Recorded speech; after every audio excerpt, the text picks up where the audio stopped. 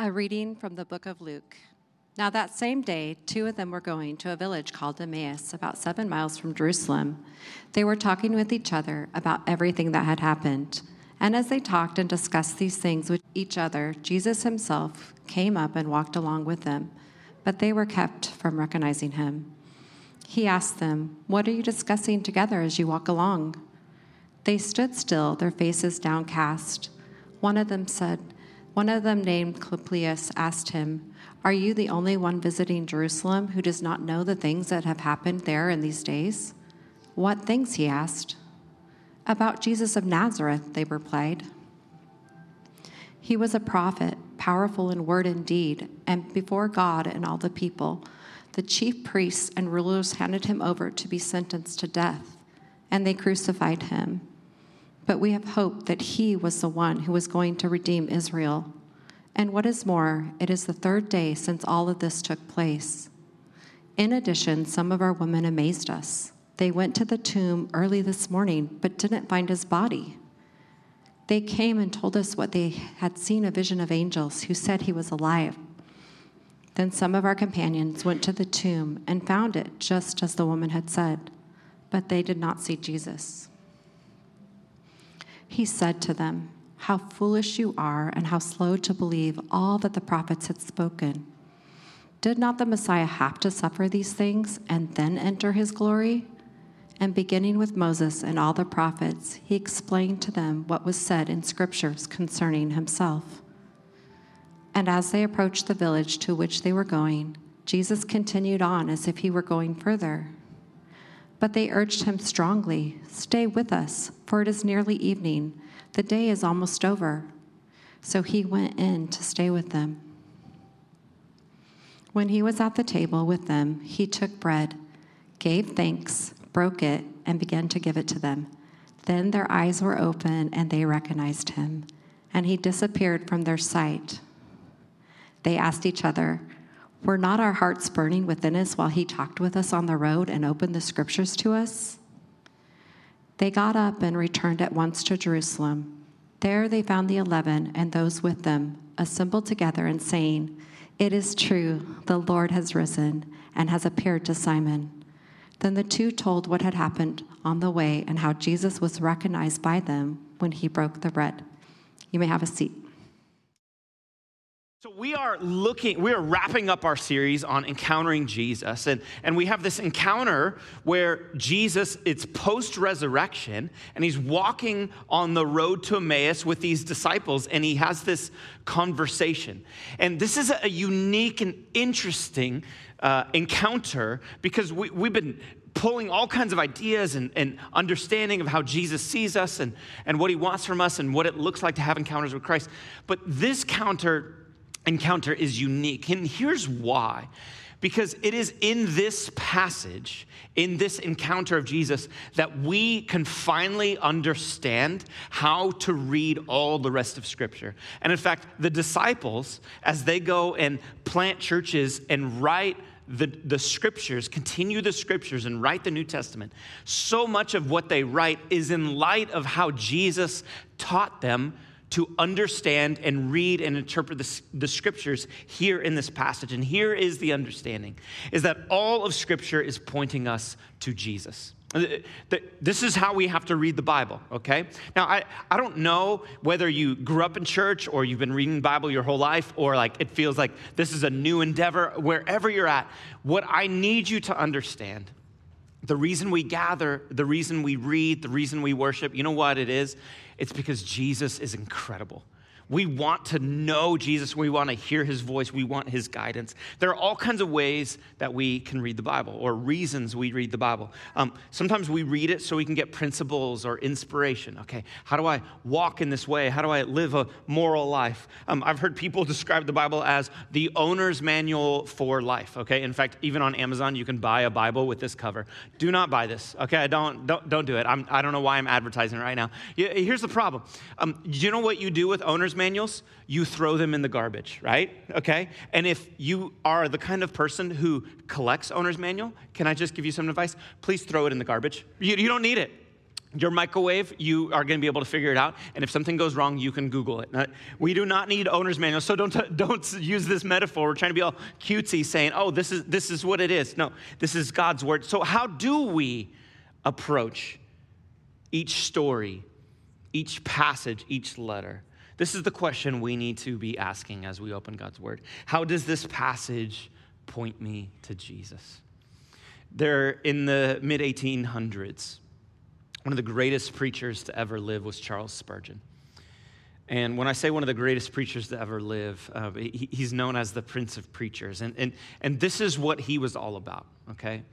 People would go and hear other preachers in that day and age who were also well-renowned, incredibly well-spoken, and they would go to him, and they would go listen to them, and they would get done, and they'd be like, man, that preacher I just listened to, he was the most incredible communicator, most incredible preacher. No one could ever be better. And then they would go listen to Charles Spurgeon. You know what they would walk away saying? Jesus is the most incredible Savior. No one is better than Jesus. Because Spurgeon, it wasn't about him and his skill, and it was about Christ. This is how he talked about. He started a school in 1858. Called the Spurgeon College, or the Pastor's College, later converted to the Spurgeon College. And he was teaching these young pastors and communicators, how do you preach? And I think we have so much we take away from this as not just in preaching, but how we actually read the Bible. This is what he says. Don't you know, young man, that from every town and every village and every hamlet in England, wherever it may be, there is a road that leads to London. So you're in England, there's always a road that leads back to London, right? That a metropolis, a big city like this, wherever you go, you can always find a road that leads to Portland. Half a block that way, turn left, go straight, it leads to Portland because it's built around this center. And what Spurgeon is saying, he's saying the Bible is built the same way. This is what he says. He says, so it is from every text in Scripture, there is a road toward the great metropolis, Christ. And my dear brother, your business is, when you get to a text, to say, now, what is the road that leads to Christ? I have never found a text that had not a road to Christ in it. And if ever I do find one, I will go over hedge and ditch, but I would get to my master. For the sermon cannot do any good unless there is a savor of Christ in it. This is why we read the Bible. This is why we preach the Bible. This is what we're worshiping about. It is the person of Jesus. We do not read the Bible, open it up saying, man, what must I do for God to be pleased with me? That is the wrong way for us to read the Scriptures. The question is not, how can I be like David and slay my own Goliath? Listen, that you're not David, okay? You are like the scared soldier on the sideline for multiple days saying, I hope somebody fights that big guy, okay? Jesus is David, all right? It's pointing to Christ. You do not open your Bible asking which political party will God be voting for in this election. That's not how we read the Scriptures. Way too few people agreed with me on that one, okay? The question is not, where can I find evidence that supports my theological view? This is not why we read the Bible. It's not what the Bible's for. What is this book? It's a map to Jesus. It points us to our Savior. It's how we know Christ. And so wherever you are, whatever Scripture you're opening, whatever worship you are singing, the question is, how is this pointing me to the Redeemer? How is this pointing me to Jesus? This is what Jesus is teaching. Look at it in verse 27. It says, and beginning with Moses and all the prophets, he explained to them what was said in all the Scriptures concerning himself. Now, again, at the time of Jesus, so right now we have an Old Testament and a New Testament, right? At the time of Jesus, they didn't have an Old Testament because they didn't have a New Testament. They just had a testament. It was called the Hebrew Scriptures. And they broke it up a little bit differently. It was called the Tanakh, okay? These three different categories. Torah, which means teaching. Nevi'im, which means prophets. And Ketuvim, which means writings, okay? So they had these three different categories. And so when you read in the New Testament, when it says all the law and the prophets, or all the prophets and the law and the writings, or the writings of Moses. It's a way of saying all of it. And even here, Jesus is specifically saying, he's saying, when Moses teaches in the Torah, guess what he's writing about? He's writing about me. And all the prophets, they're looking forward to me. And even this word for scriptures, it's the word graphe, which is a Greek word which means writing, okay? So what is Jesus saying? He's saying it's all about me. And he walks with them, and he's saying the only way to properly interpret the scriptures, to properly read the scriptures, each and every passage of it is saying, what is this revealing about Jesus? How is this looking forward to Jesus? How is this explaining Jesus? Think of the overview like this. The Old Testament is Jesus predicted. The Gospels are Jesus revealed. Acts is Jesus preached by the disciples as they go and witness to Christ. The epistles, Jesus explained. And then the book of Revelation is Jesus expected. Now, here's the challenge. There's two ways that we can read the Bible. One way is we read the Bible that it's basically about you. It's about us. We think we're the main character in the scripture, right? We're Captain America or, old context, Captain Hebrew, whatever it is, right? And we think everything is, okay, I need to be this person. I need to live up this way. Here's the problem with reading the Bible like that, is we read it in order to ask, what do I need to do in order to be right with God? And that is a burden you cannot bear. We all fall short. We cannot live up to that. No one is righteous. We can't be the righteous remnant. The other way to read the Bible is that it's all about Jesus. And every single thing is not about what we must do in order to make ourselves right with God, but what Christ has done in order to make us right with God. That's the point of the scriptures. That is why they are written. And this is what Jesus is teaching here. He's saying, listen, you cannot read the Bible as if you are the main character. We treat ourselves like here's us and here's the world, right? Everything just revolves around us. We always act like we're the main character and everybody else is the background. You are not the main character of the scriptures. Jesus is. And we have to read it in light of that. John Calvin puts it like this. I'll get to Calvin in a second. Let me explain. Let me give you a glimpse of this in the Old Testament. Let's look at Noah's Ark, for example, okay?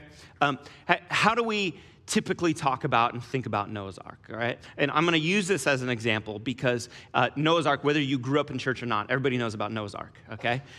And it's because we give our kids these little coloring sheets, do we not? Like, oh, color Noah's Ark. And they're like, Mommy, Daddy, what's this story about? You're like, oh, this is when God's wrath was poured out. And he flooded the whole earth and wiped out humanity. But there's a giraffe colored in, right? It's like kind of a dark story for us to like always be telling. But we take it and we moralize it. And here's what we do. Here's how we moralize it. And again, these are actually good takeaways. So I'm not trying to belittle these, but I need you to see the deeper context here. We say things like, we should listen to God when he calls me to obey. Is that true? Absolutely, that's true. And that's what Noah does. Or don't care if people mock you. In the end, God will justify you because Noah, he gets mocked and made fun of. And then the flood comes and they're like, let us in. He's like, no, right? And so we could take that and be like, no, that's actually true. That is a principal reading of the text. Or we say if you put your mind to it, you too can build something great for God's glory if you just would walk in obedience. And is that true? Absolutely. So all these are true moral principles, but here's the problem. When you're reading the scriptures and you see these heroes of the faith, the Holy Spirit is clear in the writings to always point out how broken and flawed these human beings are. Because the Holy Spirit does not want to find ourselves trying to be like these people. Because even these people fell short. You know how the story of Noah ends?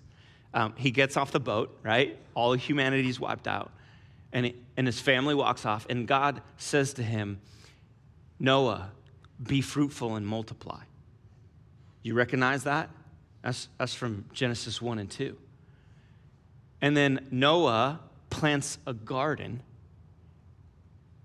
plants a vineyard, drinks of the wine, gets drunk, and is naked and ashamed before his family. It's a parallel to Adam. Just like Adam was naked and ashamed in the garden, the author, Moses, inspired by the Holy Spirit, is trying to show us that, you know what, even Noah falls short. He is just like Adam. He is naked and ashamed in a garden again. We need someone better. And so you read Noah's Ark and you read the story, but what happens if you read it through a Christocentric lens? Let me just show you. Let me just give you an example. Genesis 6:14 says, make yourself an ark of gopher wood. Make rooms in the ark and cover it inside and out with pitch. Now, in normal reading, you can just pass right by that. But here's a couple things that I want to point out.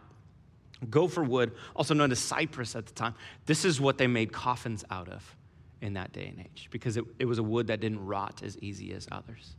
And even dimensions of the ark as they lay it out, people would say this is not so much a boat as it was the dimensions of a wooden coffin, okay? And then you read this phrase about cover it with pitch. It's the word kippur.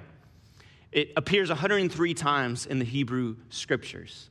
And it's a word that means cover. So literally it says cover the inside and out with covering.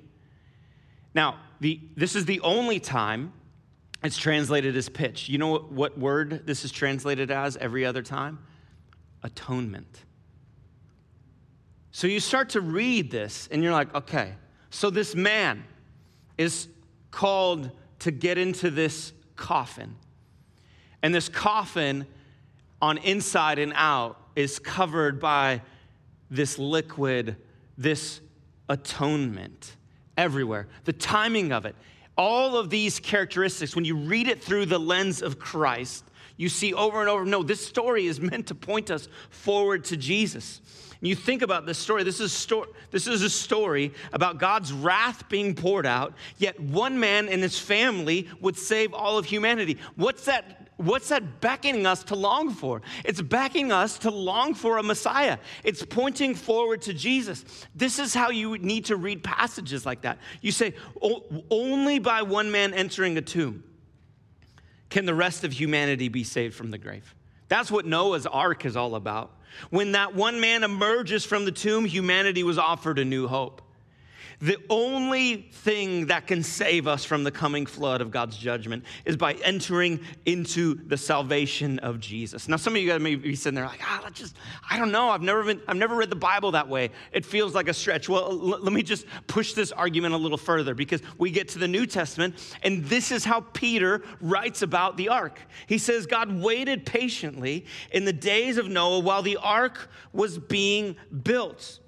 In it, only a few people were saved through water, and this water symbolizes baptism that now saves you. It saves you by the resurrection of Jesus. Even the Apostle Peter is like, how do we read stories in the Old Testament? They're pointing forward to our Messiah.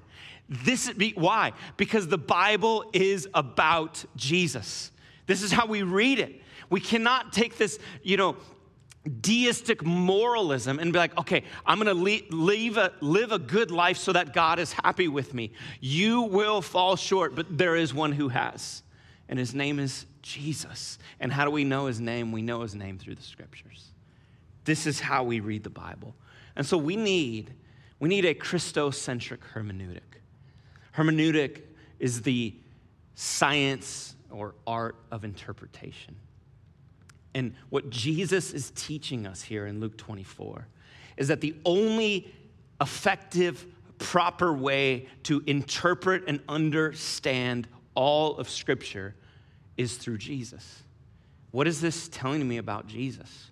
How is this pointing forward to Jesus? Because otherwise, we get some form of deistic moralism where we're just trying to make this God happy by our morals, right? That's when people look back and like, man, the 1950s were the good old days, right? That's deistic moralism, which we could use a little bit of deistic moralism these days. It's pretty rough, right? You know what I'm saying, right? Or on the other, hey, you guys are rough tonight. Give me some action. Come on, man.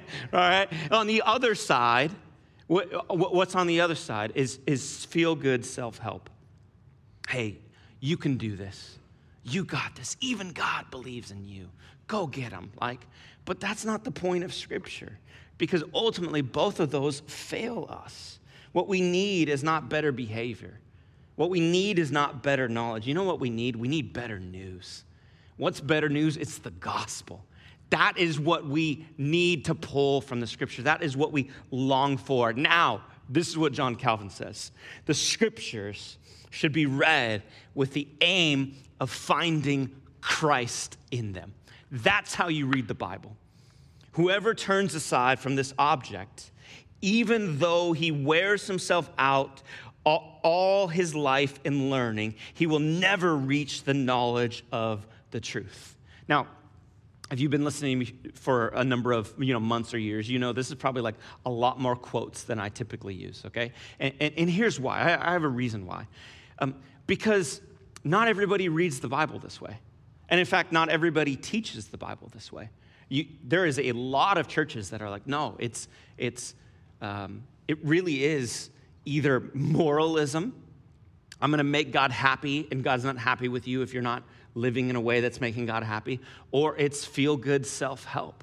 And there's people who would even argue, like, no, the point of everything isn't Jesus. He's in certain passages. And the reason that I'm quoting guys like John Calvin talking about it and Charles Spurgeon talking about it, and I actually snuck in Keller, I just didn't reference him, but, he's always in there, right? And the Apostle Peter and Jesus. Why am I quoting all these guys? Because I just need you to understand that you're wrong, okay? There is a proper way to read the Bible, and it points to Jesus. It is always, only, fully, exclusively Jesus. He is the main character, and he has to be the aim of our church. He has to be the aim of our life. We got a review a handful of months ago, and there's only two kind of reviews that matter. 5-star and 1-star, right? If you're looking up a restaurant or something, like skip all those like wishy-washy people. No, get to the the strong ends. I want a 5-star or a 1-star. Somebody who's like really passionate, right? And so our church, we got a 1-star review, and I want to read it to you. And let me just read it to you. It says, "Let me begin by saying Rise is a great place if you want a very simplistic walk with God. They seem to have the core belief of the bottom line of everything is Jesus, and they drive that point home. Unfortunately for Rise, that is where the substance begins and ends. They have no room for anyone that is a deep thinker." I got sent that, and I was like, that's the greatest review our church has ever gotten. You know what I'm saying? Like, I will put that on my wall. He may be against us, but he gets it. He's like, man, they are Jesus, Jesus, Jesus, Jesus. And I say yes and amen, and that will never change. This is who we are. We are a people bought by the blood of Jesus. We are sent on the mission of Jesus. It is Jesus who promised to build his church. It is Jesus who said the gates of hell will not stand against it. It is Jesus we honor and glorify. We do not start with anything other than Christ, and guess what? We don't move beyond Jesus into deeper things. Jesus is the deepness that we long for. That's what we are called to as a church. Whatever the question is, you guys, Jesus is the answer. Whatever the problem is, Jesus is the solution. This is what we're created for. And this is what Jesus is telling these disciples on the road to Emmaus. He's like, listen, all the scripture, the Torah, the writings of Moses, the prophets, all the writings, the poetry, all of it, it's all pointing to me. And all the rest of it, all the New Testament scriptures, it's either revealing Jesus or reflecting on Jesus or anticipating his coming. When he was at the table with them, he took bread, gave thanks, broke it, and began to give it to them. Then their eyes were opened, and they recognized him, and he disappeared from their sight. See, when I read this passage, we need to understand him breaking this bread. This isn't actually like a Lord's Supper or a communion moment. This is a phrase that is like a common breaking of bread for a meal. But the symbolism is not lost on me and should not be lost on you, that in Scripture, one of the metaphors for the Bible is that it is our daily bread. And as Jesus is sitting before him, they don't recognize him until he breaks open the bread, and then their eyes are open to see him. This is why we open the Bible. We break open the bread so that we can recognize the Savior. The whole point of reading the Bible is so that we could learn to recognize Jesus and his voice and how he's moving and working in our lives. We don't read our Bibles to check a box. We don't read our Bibles to make God happy with us. We don't even read our Bibles to acquire knowledge. We read our Bibles so that we could hear the voice of Christ. We read our Bibles so that we would recognize him on the road and how he's moving in our lives, that we just see him everywhere. A handful of weeks ago, me and a couple of our other preachers, Jordan and Russell, we went to Nashville for a preaching conference. And while we were there, we were flying into Nashville and staying in Nashville, but the conference was about 20, 30 minutes away, and so we needed to rent a car. And I was like, man, we're getting away for a few days, like, let's make this fun. And so I rented a Tesla, okay? Yeah, don't laugh at me. Like, no, it was amazing. Like, don't be jealous, right? It was so fun. I was like obsessed with it, right? We got in, and I'm like, this thing is like, you just boop, boop, and it's like driving. It's driving for me, right? We're all gonna be terrible drivers in 7 years because our cars are just gonna we're gonna be like zombies going around. But like every element, I was like, we were just like, oh, this is the map and the cameras around. Everything about it was like exciting. I literally am pulling over in the charging station. It takes 30 minutes to charge versus 5 minutes to fill up gas. But I'm like FaceTiming my wife and kids. I'm like, look, it's charging, right? Isn't this fun? Like it tells me how far I can, everything about it. Like I just was so excited. I got back, people were like, how's the conference? I was like, oh, it drove so smooth. Like what, right? It was just like this, it was this joy. We had so much fun. And I got back, right? And this funny thing happened. Everywhere I went, I started seeing Teslas. You know what I'm talking about, right? Now, here's the thing. It was a 3-day trip. I know more are getting on the road, but there was no significant increase before I went and after I came back. Just my perspective changed. You hear me? You know what that's like? Why? It's because I finally experienced a revelation of the revless rocket-like roadsters. That's what happened to me, right? The glory of these galactic go-karts, the fun of these futuristic four-wheelers, right? That's the moment. It's this eye-opening. I see the world differently around me. Everywhere I went, I saw the hand of Elon. Okay, that's probably too far, but like, but you're tracking with me, right? Like, you know what I'm saying? This is why we read the Bible. Is because when you read the Bible, especially when you read it through the lens of how Jesus teaches us to read the Bible, and you start having daily encounters with Jesus, and you start hearing his voice, you start seeing him move everywhere. Was he moving? Is he moving any more than he was before? No, he was already moving. But you recognize it in a different way. You see it in a different way because you begin to hear his voice. What does he say? He says, my sheep know my voice. If you don't know the voice of Jesus, you know what you need to do? You need to listen to the voice of Jesus. It is a good voice. It is a righteous voice. It is a holy voice. And we have so many other voices pouring into our lives. And they're voices that are deceiving us. And they're voices that are lying to us.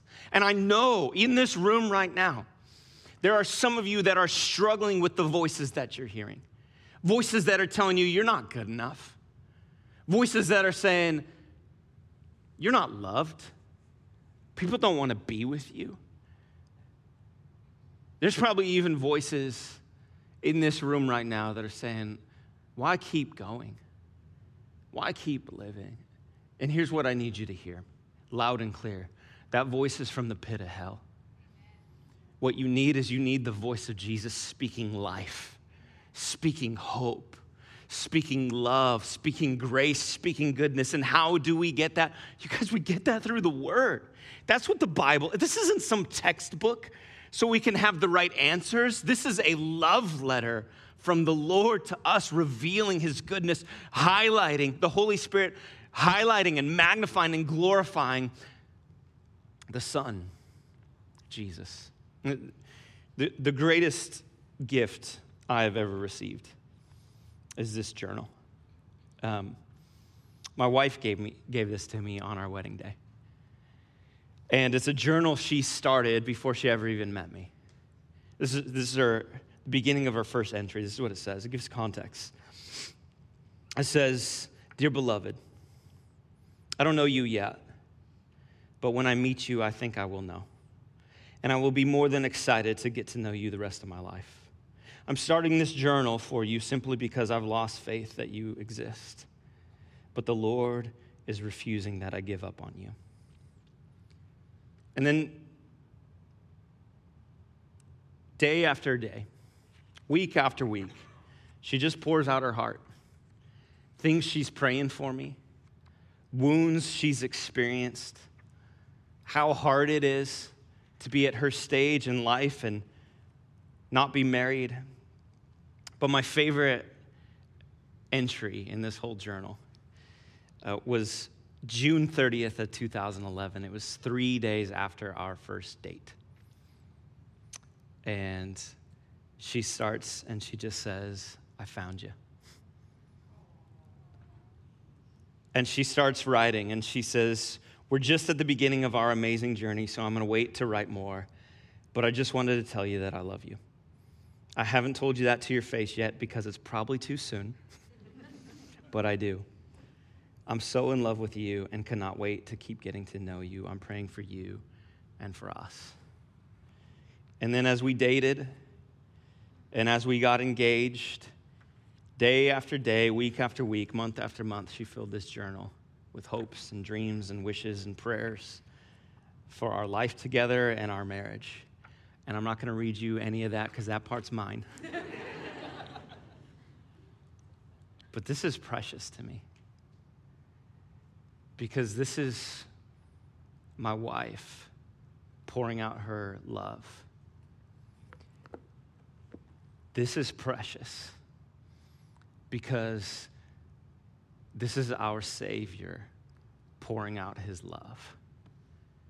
And as we read it, you know what we find? What we come across is that it's a book that just says of Jesus, "I found you." Because he is the shepherd that seeks after his lost sheep. We read the Bible in a way and in order to hear his voice, that we would know Jesus. But it's not just the scriptures, it's actually all of life. All of life is pointing us to Jesus. They asked each other, "Were not our hearts burning within us while he talked with us on the road and opened the scriptures to us?" Listen, the only way to understand the words of Scripture is to understand them in light of who Jesus is and what Jesus is doing. But it's the same with your life. The only way to understand the events of your life is to understand them in light of who Jesus is and what he is doing. If you think about every high and every low, it is pointing you to either Christ's goodness or your need from him. That moment you hold a child for the first time in your arms, you understand God's love in a different way, do you not? Like, I never imagined being able to love an object like this. Not technically an object, a human, right? Apologize to any babies in the room. You are people. But we understand God's love in a deeper way, do we not? But also betrayal. Any of you who experienced the bitter taste of betrayal, you get a glimpse of what Jesus endured for you. I remember when my wife was walking down the aisle, the joy that I had. I finally understood the way that Jesus talks about how he anticipates being united with his bride, the church, in eternity. It's pointing us to Jesus. The lows are pointing us to Jesus. The highs are pointing us to Jesus. Anybody who's held the hand of somebody you love after they've passed, and you just think, this is wrong. It's not supposed to be this way. You know why? Because it's not supposed to be this way. We're created as eternal beings. What does that do? It makes us long for the resurrection. It makes us long for Jesus. Every high and every low is pointing us. All of life is pointing us towards Christ. And there are so many in this room. I know you are going through something right now. It's a betrayal, a broken relationship, a battle with depression, loneliness. Maybe you lost a job, your kids are straying from the Lord, you're single and you didn't think you would be, your marriage is slipping through the cracks. I do not know what it is, but I know that its meaning and purpose and hope is only found in Christ, because only Jesus brings purpose to all of life, and all of life is pointing us to Christ. This is what we need. This is the only way. We need a Christocentric hermeneutic for our life, that it would all be interpreted and understand in light of Jesus and his goodness and glory. See, in the scriptures, it's only Jesus that could be the prophesied seed of the woman who will one day crush the serpent's head. That's the opening pages of the scriptures, is pointing forward to Jesus. But in your life, only Jesus can defeat the great enemy. You cannot, and no one else can. In the scriptures, only Jesus can be the true and better ark to rescue the people from the wrath of God. And in your life, only Jesus can rescue you from the flood of suffering being poured out by sin's curse. This is how we have to interpret and understand what is happening in our lives. In the scriptures, only Jesus can be the offspring of Abraham, in whom all nations will be blessed. But even in our life, only through Jesus can his family be a blessing to the world around us. In the scriptures, only Jesus can be the Passover lamb protecting his people from the evil of Pharaoh. And in your life, only Jesus can protect you from the evil one who wants your death. It's all pointing to Jesus. He is the pillar of fire in the wilderness. He is the rock struck by Moses. He is the heir of the Davidic throne. He is the thrice holy Lord in Isaiah 6. He is the greater shepherd in Ezekiel 34. He's the healer of the blind, the provider of the hungry, and the friend to the outcast. He's the new temple. He's the source of living water. He's the manna that gives life. He's the light of the world. He's the resurrection and the life. He's the Father's true vine. He's the spotless Lamb of God who takes away the sins of the world. He's the resurrected Lion of Judah. He is the ascended Lord, the ruler of the church, and guess what? He is coming back. He is the answer to all we need. We build our lives upon Christ. And until we have eyes to see this sovereign King ruling and reigning in every area of our lives are going to be void of the depth of eternal meaning you were created to long for. That longing that you have, you're like, there's something more to this life. You know what it is? It's Jesus, and can only be found in him. And here's the challenge. Is some of you, even sitting here right now, you're like, but what if I don't see him? What if I struggle even in reading the word? What if I struggle in feeling and experiencing his presence? What if I just feel darkness and I'm not able to see his glorious light? That is a real struggle that we have. I just want to remind you of this. There's this wide receiver in the NFL named DeAndre Hopkins. And he has this unique and beautiful touchdown ritual. It's just incredible. Every other receiver, they score a touchdown, what do? They dance and celebrate, put the cameras and the lights on me, look at me, see me. I am amazing. I am incredible. Put me on YouTube. Put me on Instagram. But that's not what DeAndre Hopkins does. You see, about 17 years ago, his mother was disfigured and blinded when a woman she didn't know threw a mixture of drain cleaner and bleach in her face.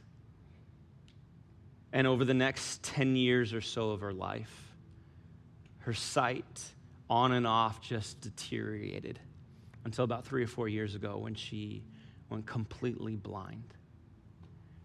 It was right about the time that DeAndre was ascending in his career. And so she hasn't seen his 888 receptions. She hasn't seen his 11,000 receiving yards. She hasn't seen his 74 touchdowns because the light has gone out in her life. But whenever he scores a touchdown, this just incredible moment happens. Her daughter, who's sitting next to her, grabs her arm and tells her in her ear what just happened and helps her to her feet, and she stands up. And she comes up to the railing by the field. And her daughter leads her to it, and then she leans over and holds out her hands. And she waits because DeAndre looks for her in the crowd. And he finds her. And instead of celebrating and cheering and saying, "Look at me," he runs over to his mom and he holds that football in her hands as this beautiful, poetic, meaningful moment of saying that even when she can't see him, he still sees her.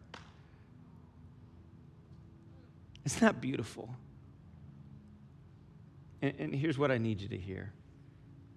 If you are struggling to see Jesus, if you're struggling to feel his presence, part of the promise of Scripture is that even when you can't see him, Jesus still sees you.